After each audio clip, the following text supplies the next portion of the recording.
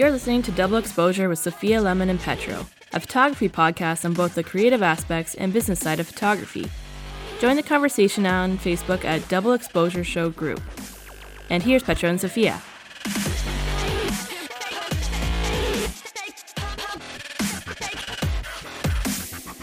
And we're back again, episode 31 with Sophia Lemon and Petro on the Double Exposure Show. You can find show notes for this episode on doubleexposure.show/episode/31. And we want you to join our conversation and be part of our community on Facebook at the Double Exposure Show. Hi, everybody. I don't know why I wanted to do that. I'll be honest, actually, I hate when people say hello on podcasts. Why? Yeah, I want to do it every time. I don't know. I find it really funny. So, okay. But here we are saying hello to everyone. So hello, everyone. Yeah, we're back again. We're back at it. And today we're going to field some questions from different people. Yeah. I think that's what we're doing. Yep. As we Yeah. discussed last week, I joined Petro's class, Portrait and Wedding Photography, Yes, over Skype. I believe that was their last class. it was. Was it? So Yes. they are now out of class. Congratulations on completing first year, students. So they asked some questions and we answered them. We're going to pop in their question audio as much as possible, but we're going to re-answer the questions for everyone else now. I think it's pretty neat, actually,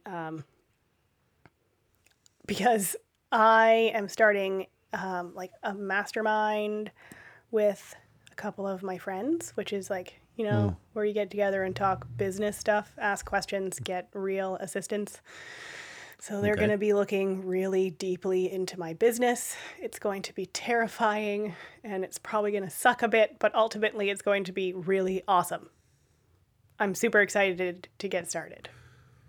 Agreed. Yeah. This is pretty similar, but like, you know, way at the beginning. Right. Got it. Cool. Can you elaborate more? On which part? I don't know. Well, we're getting started next week, which when this is published would be yesterday.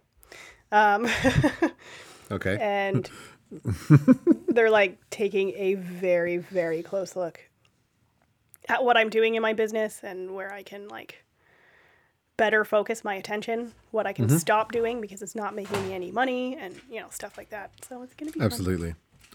Yeah, and sometimes the goal isn't necessarily, you know, return on investment or profit, but like literally maybe you're preventing yourself from making money elsewhere, right? Yeah. By, you know.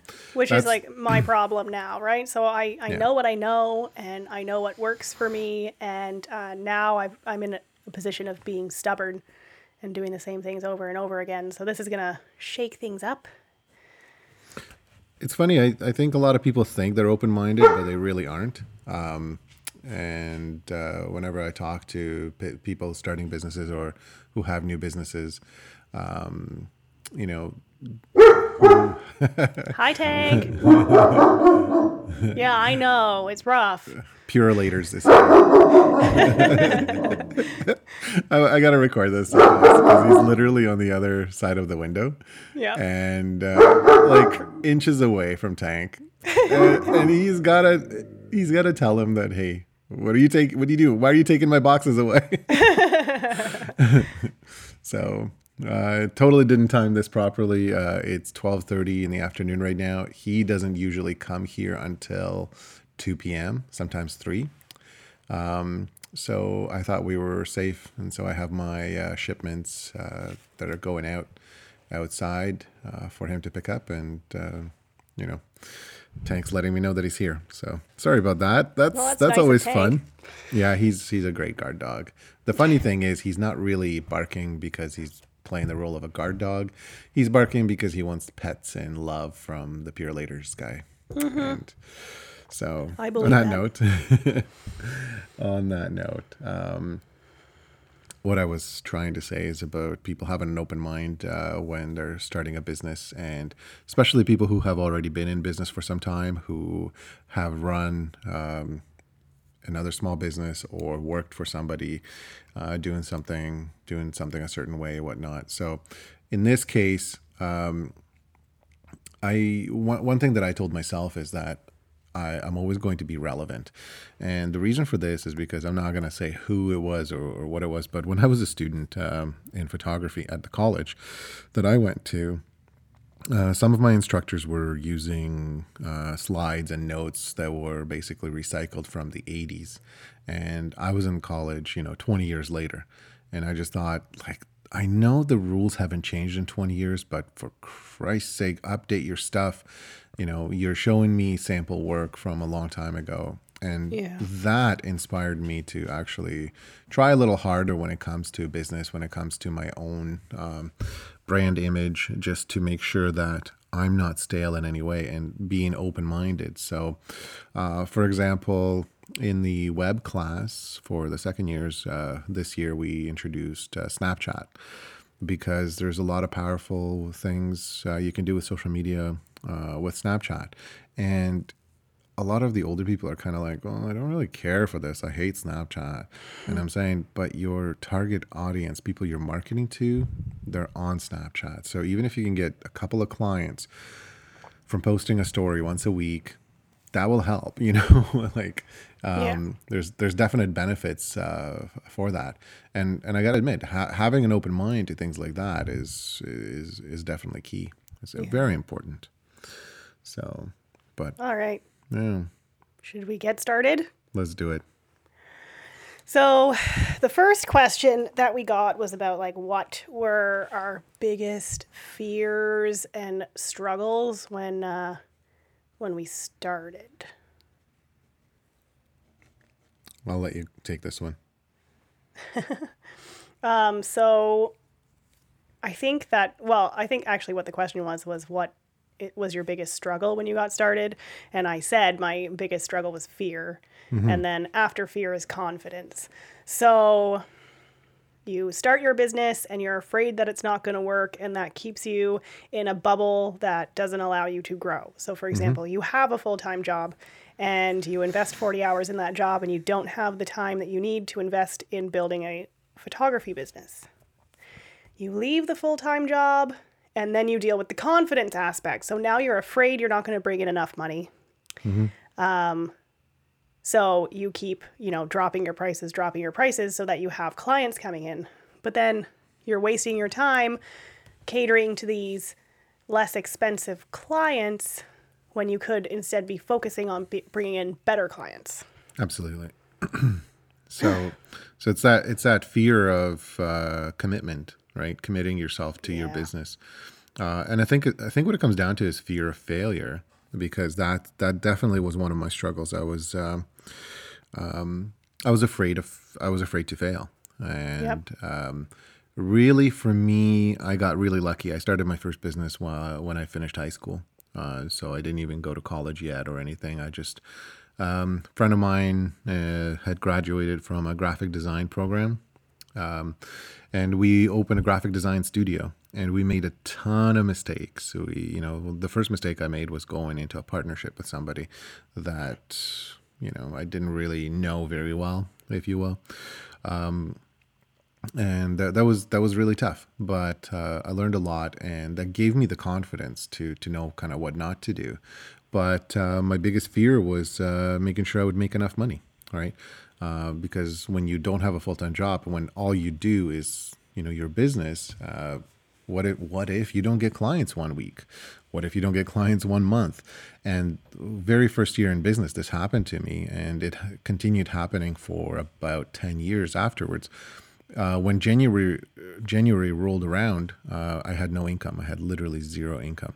And all of a sudden you start dipping into your credit line and credit cards, just to pay rent. And you start to worry that, okay, this sucks. What am I going to do now? And then you realize, well, that's the trend, right? That's the kind of business I'm in, where clients spend all their money before Christmas and they're not spending any money in the beginning of the year, right?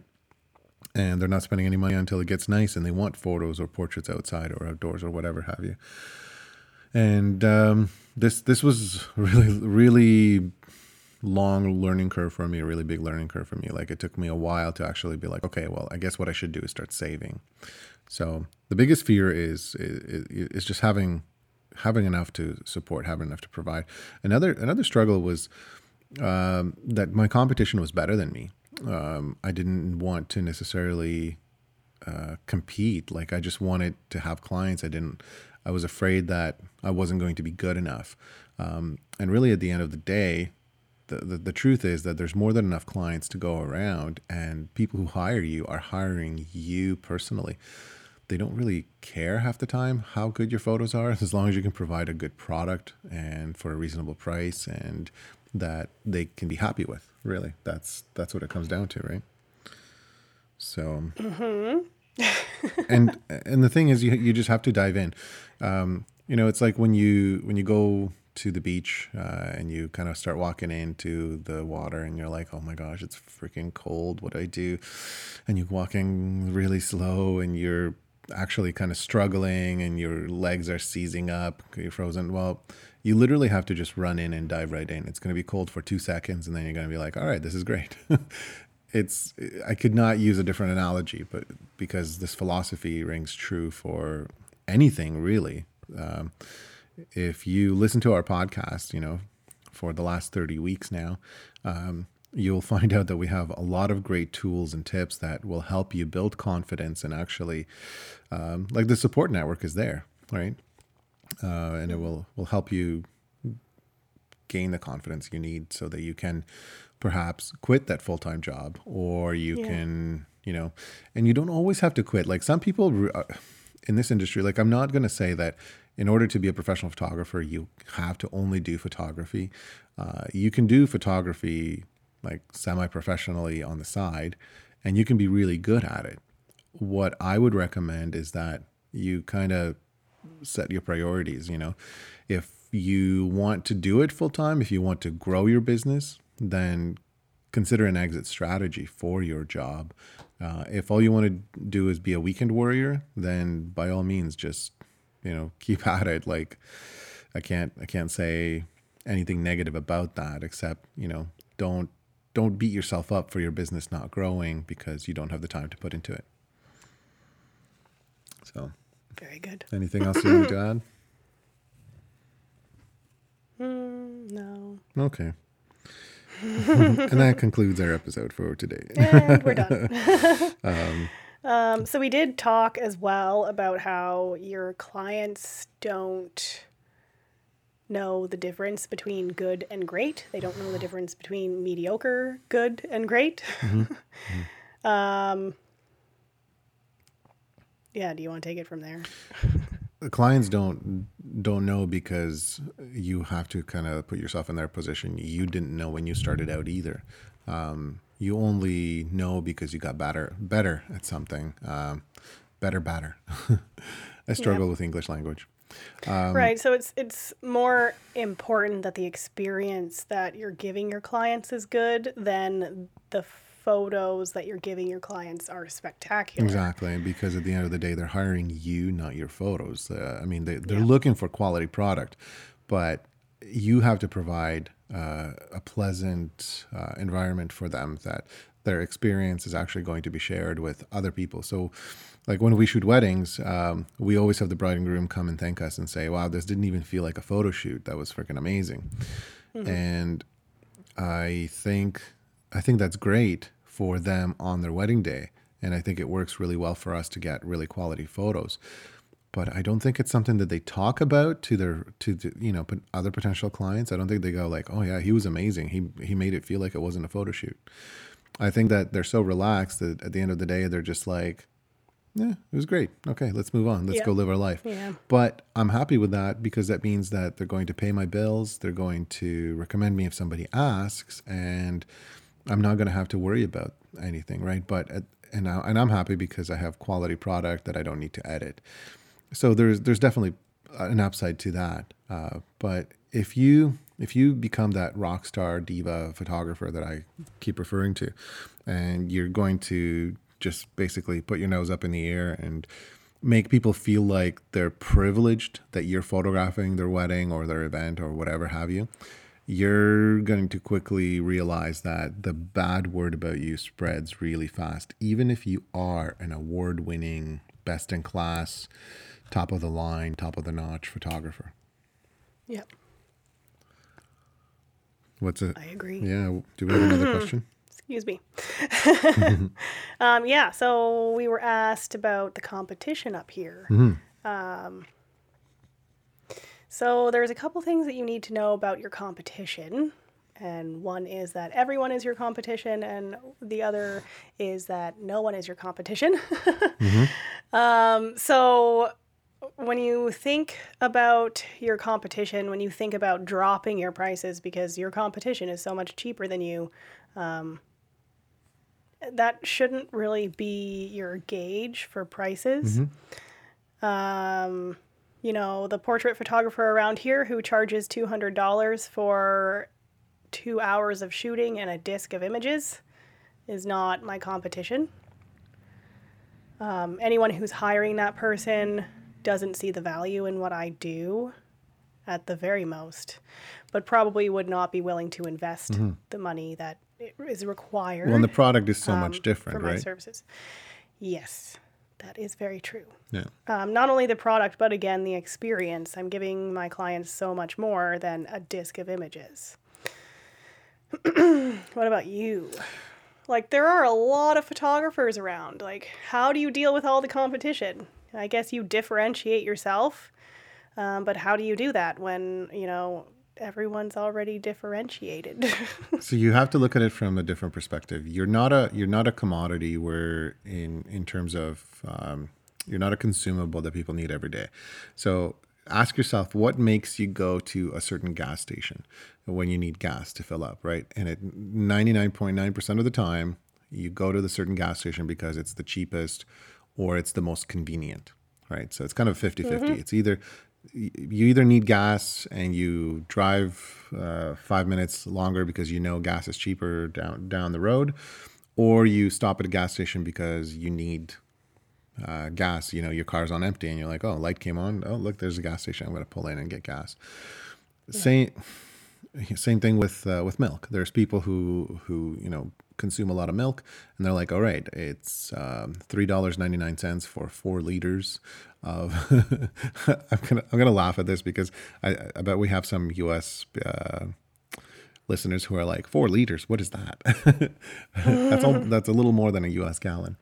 And in Ontario, where we live, it comes in bags. It comes in 3 bags. You get 4 liters of milk in 3 bags. Does not make sense, but It's awesome. Anyways, So same thing for people who consume a lot of milk. They go to the store either because it's the cheapest or because it's the most convenient, right? Same thing applies to photography. You have to realize that there are two types of clients out there.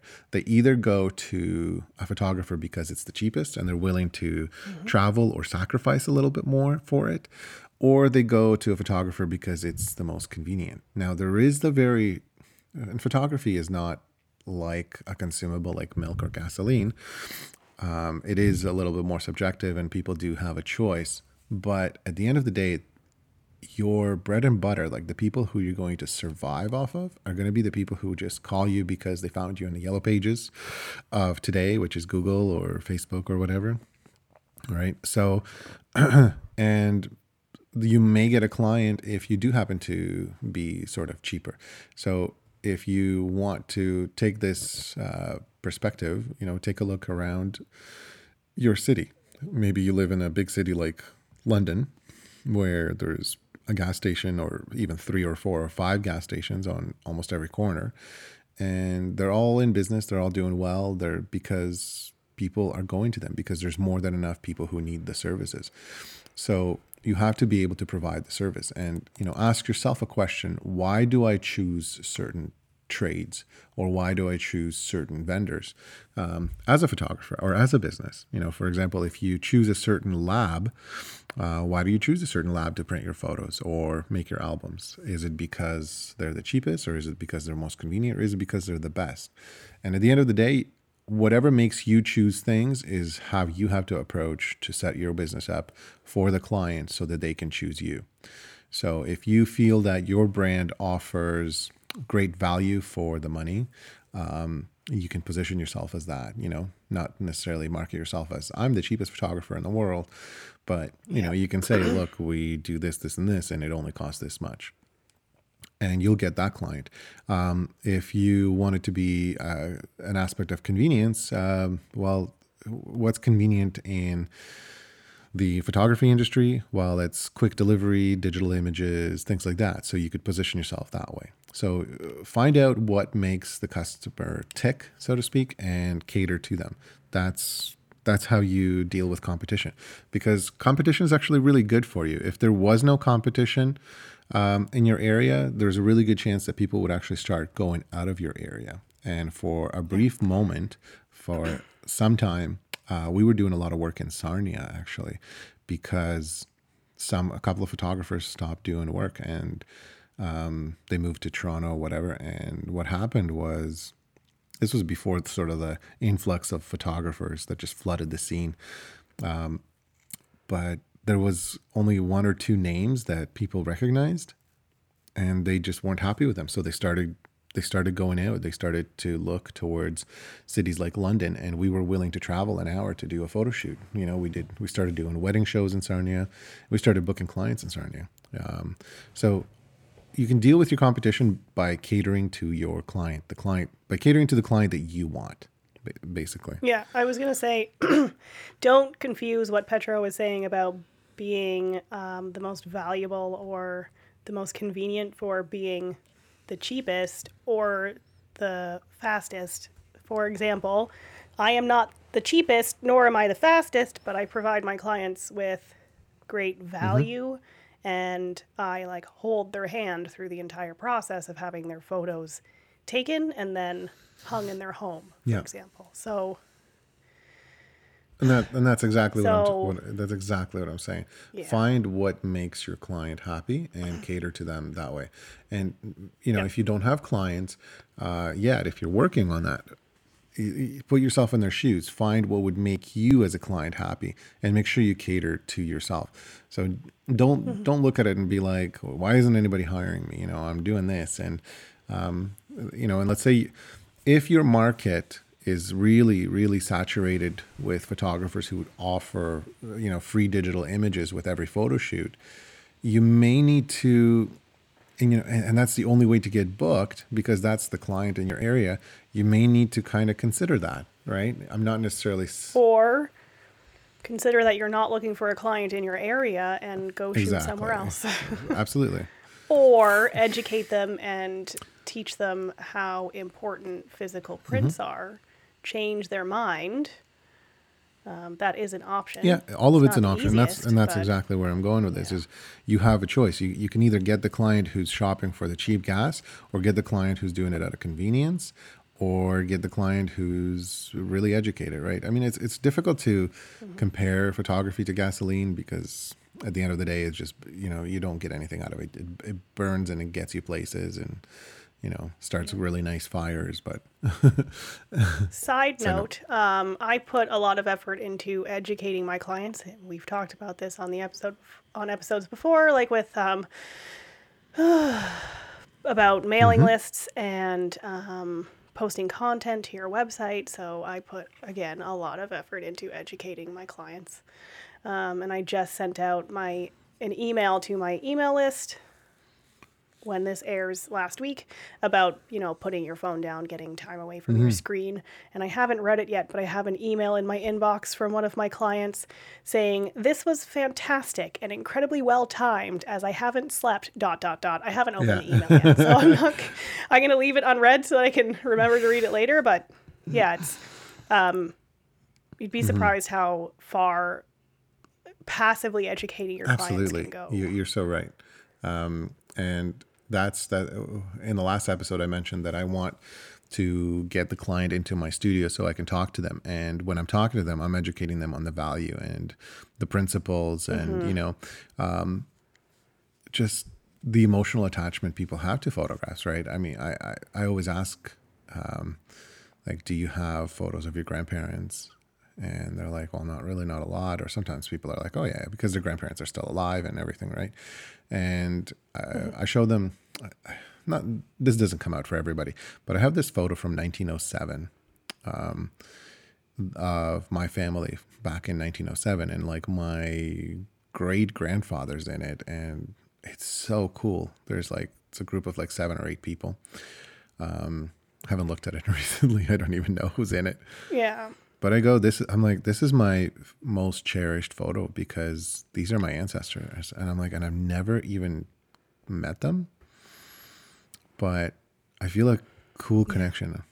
You know what they look like, right? It's really, really cool. And I imagine what they look like. And it's really funny because every time I look at it, I imagine that they saw the world in color, right? And I'm just like, but the photo's black and white. And I'm kind of thinking like, what colors are in that room right now? What colors are they seeing? You know, like how does the world actually look? And it works. It connects with the client because they after I show that to them, after I tell them the story, they kind of go like, yeah, photos are really important. Yeah, we're definitely going to print these, you know, not just keep them on our hard drive. And it's one of my biggest pet peeves is that when people hire photographers, quite often they just hire them because of their perceived value, but really they're spending very little money. What they're doing is they're just getting the lowest bidder, and that lowest bidder is typically a shoot and burner where they photograph the event, they photograph a family session, and then they just give you the digital files, and the digital files they're not even really edited well. Yeah, you know? To me, that's a waste of money, because if that's what you want, if you want photos for your Facebook, take them on your iPhone. That's socially acceptable. Take a selfie. You don't need a professional to do that. Unless you completely suck at technology and you can't, figure something out or Google how-tos. And that's, but I think, I was going to say, and that's okay. I mean, if you have a friend who's starting out and they just want to do a session to practice and you use it as an opportunity to photograph your family, that is okay.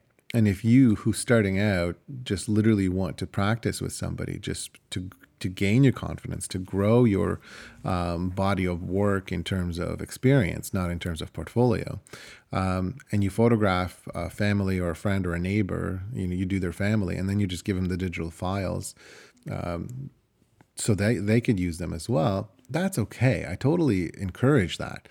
But if you're going to offer a service, give people a little bit more, like, because at the end of the day, what you're doing is it's just a cash grab. You're just taking people's cash and moving on. Yep. On that emotional note, I think the next, I think the next good place to go is, we talked a little bit about branding. And so when you're starting out, something you need to know is that branding is not just your logo, your typeface, your colors. It is your target client. It is how you talk to your target client. So it's the words that you use to talk to that person. It is how you behave at a wedding. So if your branding is like mine, ridiculously happy people, I'm not going to go to a wedding and be a colossal jerk and boss people around and yell at them all angry. I do boss them around, but in a sarcastic way. People always absolutely. laugh. So, I guess the alternative to that, if you're going to show up and act like a rock star, is you have the really bold lettering, and I don't know. I don't even know where to go with that. the proper image. I can't even think. Yeah, but it's not just your visual image, right? You are the brand. The experience you provide for the person is your brand.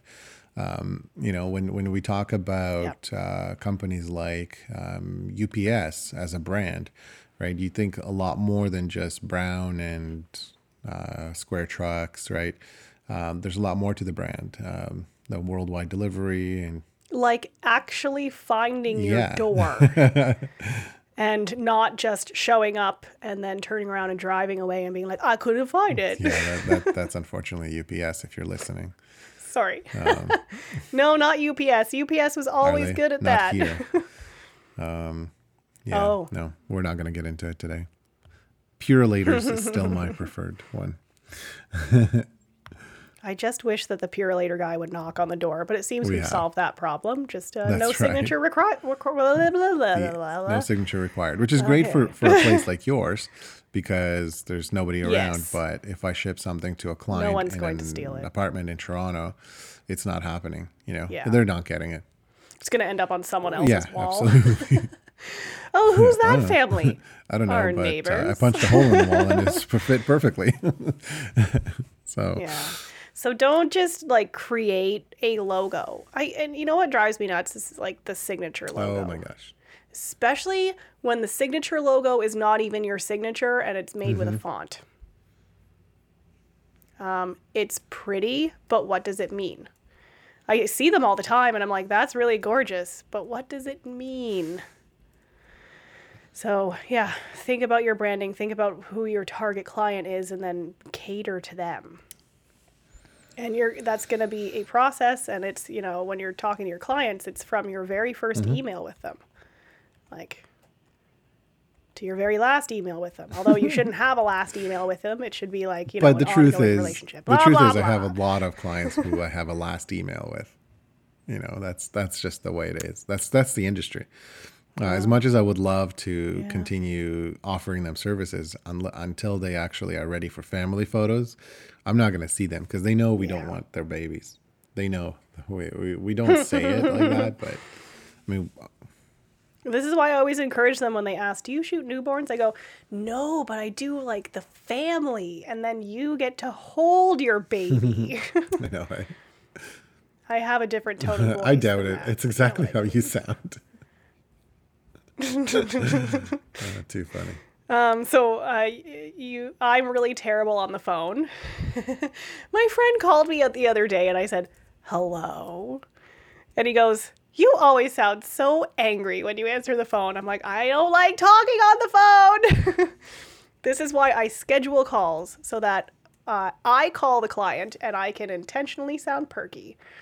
Side note, I got 7 phone calls from a phone number yesterday that was blocked.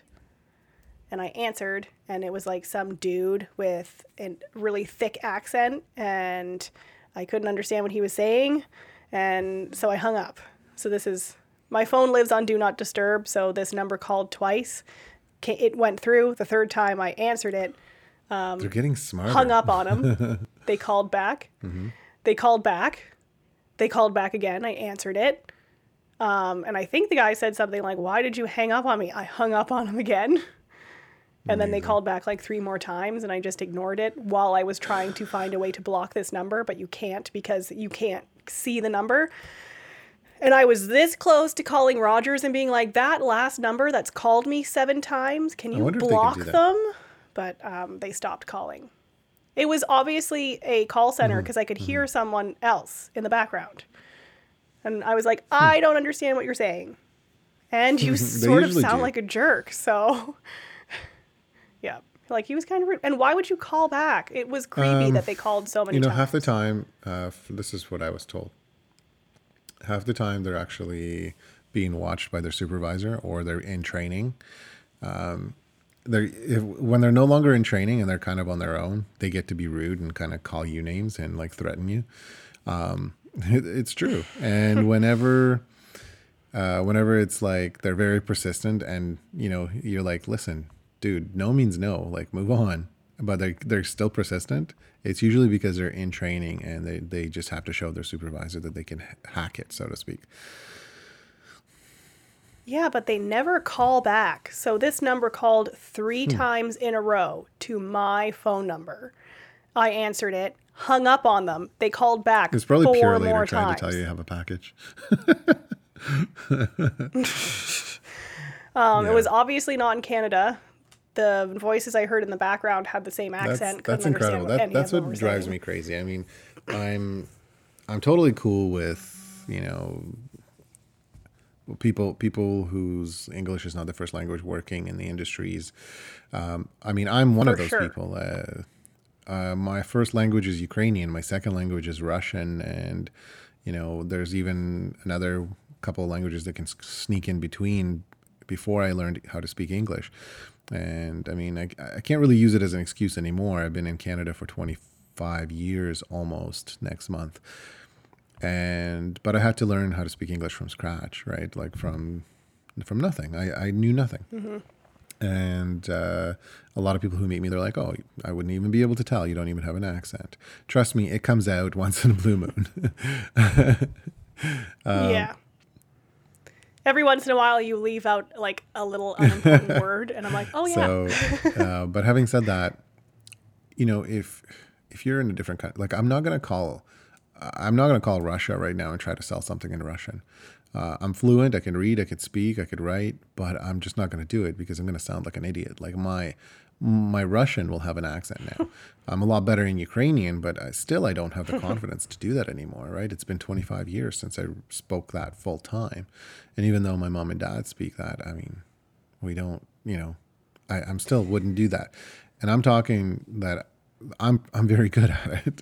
So these people who do not speak English at all, who are probably in like India or wherever, Pakistan, it blows my mind that they're hired by these third parties to solicit services. Now, well, this was probably a scam for one thing. And I believe that the guy was fluent in reading English off a piece of paper, but his accent was just so thick I couldn't understand the words that were coming out of his mouth. That's awesome. So that was quite the side note. But I think we got in an important question, which was about retainers. So with a wedding, what do you charge for the retainer? And then the question was for a portrait session, what do you charge for a retainer? And to answer that question, both Petra and I sort of do the same thing. I charge a 50% retainer for a wedding, and the final 50% is due 10 days before the wedding. So I am paid in full. Correct. Before I Same show here. up to a wedding. I don't show up to your wedding unless you pay me. There are exceptions to the rule. I mean, exactly. Some people just, for whatever reason, you know, they just want that. And if I know them personally, I will make an exception to the rule. Funny enough though, if I don't know them personally, I will put a hold on a credit card or something. You know, I'll tell them, look, I'll authorize your card. Mm-hmm. If I don't get paid within 2 weeks, I'm billing your card. Like that's just, there's no ways around it. And they're cool with that. People are like, yeah, that's fine. Yep. And half the time they're like, no, just bill the credit card then. Like, okie dokie. And I know that credit cards cost money, but you know what? I get paid and I'm happy about it. I go to sleep and I'm not worried about it.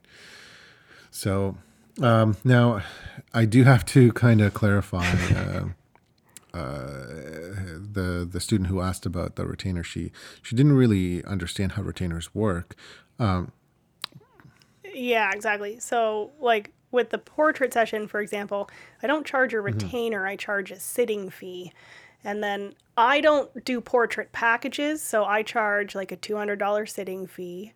There's tax on that. And then I meet with the family afterward and choose the photos they're getting printed. And they pay at that time for the artwork. So it's not a retainer. They're paying the full sitting fee. You can do it the same way as a wedding, for sure, but that's just not how I do it. So the retainer is part of the final payment or part of the package. And it's meant to like confirm that date. So for example, we are not confirming your wedding date until we are paid. That is like your assurance that we're going to show up. That's our assurance that, you know, you're not going to bail on us. Please don't. Yeah. No, maybe you can explain that better than I can. I use mutual better commitment. words. That's the term I use. It's a mutual commitment between a photographer and a client. And when you say mutual commitment, there's just all kinds of relaxations and like sighs of relief. Like, you're committing to me. Okay, fantastic. You know, it's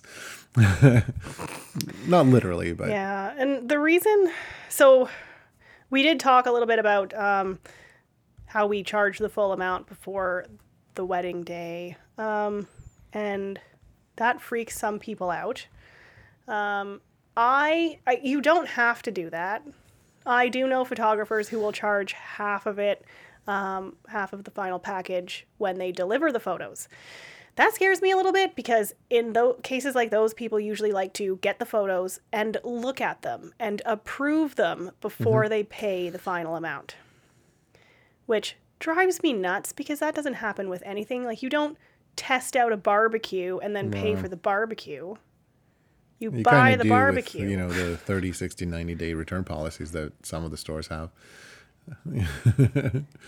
Yes, but you are, by purchasing the barbecue, you're basically signing a contract with those stipulations in it. And the barbecue company's not losing anything by getting that barbecue back, right?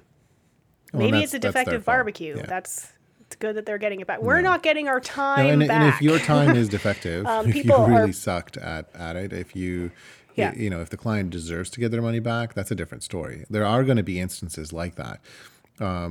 I've heard from photographers that they blatantly said, they're like, you know what, I was having a bad day. I forgot to put the memory card. That's fine. Sophia, this is a true story. I forgot to put the memory card in my camera. That's a problem. And I photographed about 400 images until I realized it wasn't in there. And then towards the end, I actually put it in, and I only photographed 70 more, and that's it. It's like, well, you suck. Yeah. So in cases like if you lose the images, for example, they're corrupt or whatever, give the money back.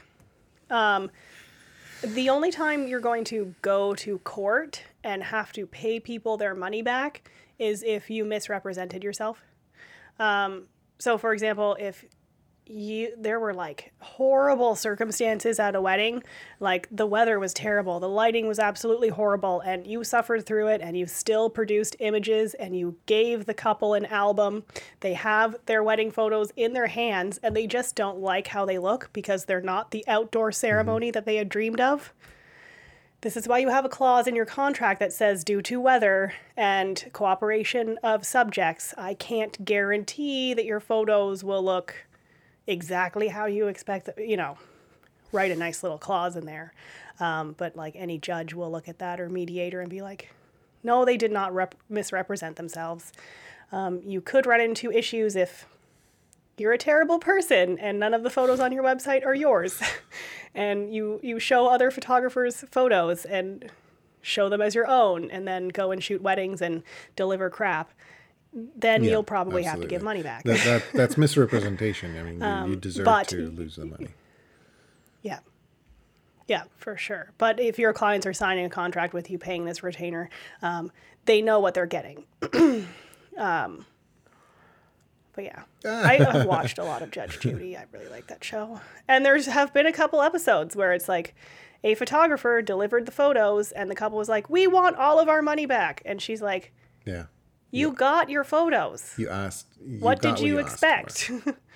No. It's funny.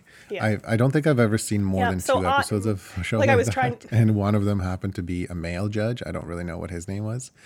But it was a couple, like 2 females, not like a couple, but like a partnership, who were running a photography business, I believe. And they were getting their photos printed at Walmart for their clients. And basically the client hired them, paid them $400 US. And I believe that they even like saw them at Walmart getting the photos printed, and these photos were just terrible. So they were posed poorly, exposed poorly, and everything.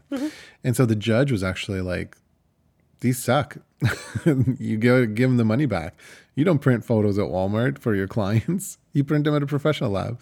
And then the judge goes, what camera are you using? And they said like some kind of like brand of camera. And he's like, what? You should be using a digital SLR. It was so funny. It was an interesting show. It seemed a little scripted. Like I kind of get that. But at the same time, at the same time though, like you paid $400 for wedding photos. You're not getting, your photos are not being printed at Petros. That's, but yeah. But to answer the question about the retainer, the retainer is there. I charge for 2 reasons. I charge a retainer. One, because it makes the contract valid. As soon as you exchange money with your client, it validates the contract. And so you can move forward by collecting future monies and, outlining the services that you owe the client. Second, I pay people in advance as well. So when I hire a second photographer, I give them money for that day because that's my commitment to them. So we actually signed a second shooter agreement, and I pay them right away as soon as they sign it, again, to validate that contract and to compensate them for the time they're going to spend so that they guarantee their time to me. So I don't want to be out of pocket on that. I want to take your retainer money and pay the people from there. So, yeah. As for charging the full amount before the wedding, if you represent yourself professionally and confidently, probably no one is going to give you any trouble about charging the full amount before the wedding. I have had clients ask why I do that, and I tell them, I show up, like you're paying for my time. And they go, oh, okay. I had one groom text me before signing the contract asking why, and he got a little bit cranky about it. And he goes, well, I'm a contractor and we get paid after the job is done. And I explained it to him, and then his bride texted me and she's like, don't worry about him. We're still signing the contract. So, yeah. I mean, I get really annoyed when like men try to educate me on how my business works. I would too. Like, drives me a little bit I would too. Specifically men who are not photographers, by the way. But anyway. Okay. And insurance. We're talking about insurance already? Very exciting. Yeah, that was the last question, I think. Insurance. So let me just say this, get it. I honestly, I don't. I just want to get this off my chest. Yes, go ahead. Especially if you're in the US, get yourself insurance. But if you're in Canada, get yourself insurance. You should not be operating a business without insurance. Like, cover yourself. I know way too many people who have families, who have children, who have mortgages, who have car loans, who run the business as a sole proprietor, and they do not insure themselves. Forget the camera. Like, seriously, forget it. What if you decided to drive the bride and groom down to the water because it's a beautiful outdoor wedding, and you're like, oh, I have a great idea. You guys can just hop in the car with me. And so they hop in the car with you and you're driving, and all of a sudden, you go on the beach or something and something happens, some collision accident, maybe nothing too serious, but whatever happens, your car insurance isn't going to cover it because you're now working in your vehicle, and you more than likely didn't insure your vehicle as a work vehicle. And nor are they going to cover any damages or liability to the bride and groom if they got hurt, because it's not their problem, right? That's not their job. Their job isn't to protect you. Their job is to make money, unfortunately. So, consider issues like that. One of the reasons why I never have, unless I know these people personally, I never have bride and groom ever get in the vehicle with me. And I don't ever get in the vehicle with them. Call it paranoia. I don't do that. If now mind you, my contract kind of covers that anyways, but I just don't want to be anywhere with them. I just want to take my own car, even though I have insurance. So moving on, any sort of liability that you are responsible for as a professional, cover yourself for that. Like, you don't want to lose your house. You don't want to lose your livelihood. You don't want to go to jail. Cover yourself. It's so inexpensive. As any photographer will tell you who's been in business for a long time, the reason why they charge a certain amount of money because of overhead. And overhead includes things like your Adobe Cloud subscription, your professional fees in terms of, maybe memberships or this or that, but it also includes things like insurance. So spend the money, get yourself a really good insurance. Now, $1 million liability is more than enough. Some people are recommending $2 million now, but you need liability insurance. Even if you don't have a physical location, get yourself liability insurance. Tell the broker what you're doing with your business, and you will be thanking me later. Trust me. But it's also a write-off, right? Like, put it against your income and, get some money back as a result. Yeah. So that's it. I gotta be done. Okay. Now, I'm tired. Need a nap. lastly, what I wanted to say about insurance is shop around. Just there are different companies approach professional insurance differently. Some of them see it as a nuisance and they have to provide it. Some of them see it as a service. I was paying $500 per year more with another company that I was with before I got to be with the company I am with now. Shop around, call a couple of brokers, ask questions, and tell them up front. Don't hide anything, because trust me, peace of mind is well worth it. Lastly, there was a question, it was kind of a sub question about how do you know what to charge? And this, this is not something we're going to get into too much. Oh, right. We'll have an episode on that, yeah. We'll have episodes just as a prequel to the episode, what I want to say about it is consider the fact that to do businesses, you have to spend money. There's overhead, cost of doing business. And in that overhead, you have to add your worth, your time, how much you want to make, your income. Yeah. Yeah. Your income. Yeah. So when you charge $3,000 for a on. wedding, that's not your income. That's just how much it costs for the client to pay you for the wedding. What you need to figure out is how much of that needs to go to pay rent, to pay for your equipment, to pay for your insurance, to pay for your Adobe Cloud subscription, to pay for your laptop, to pay for your everything. And, then add a hourly wage to that, and then add a little bit of profit margin too, because let's face it, next time you want to expand, or if you need to do anything, or even if you wanted to hold a gallery once a year to showcase your work, depending on the type of photographer you are, you need to have the resources for that. So something to look forward to in the future episode. We'll put something together for you about how much are you worth and how much should you charge. And we'd like to hear some questions and some feedback about that. But that's it for us. Sophia is now asleep as she is tired.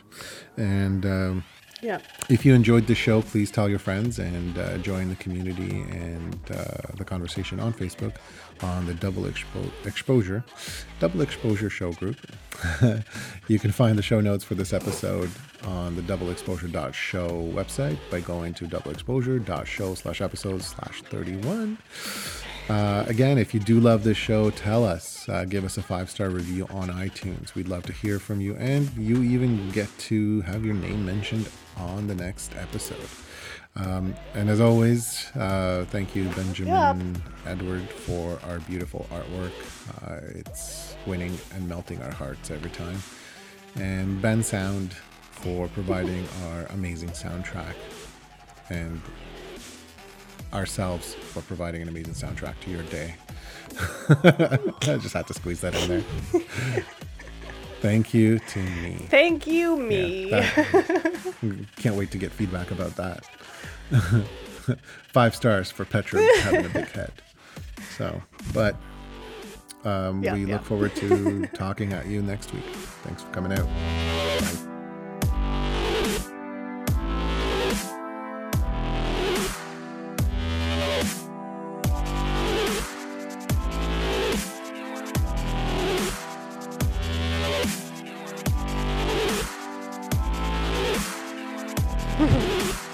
Okay, bye.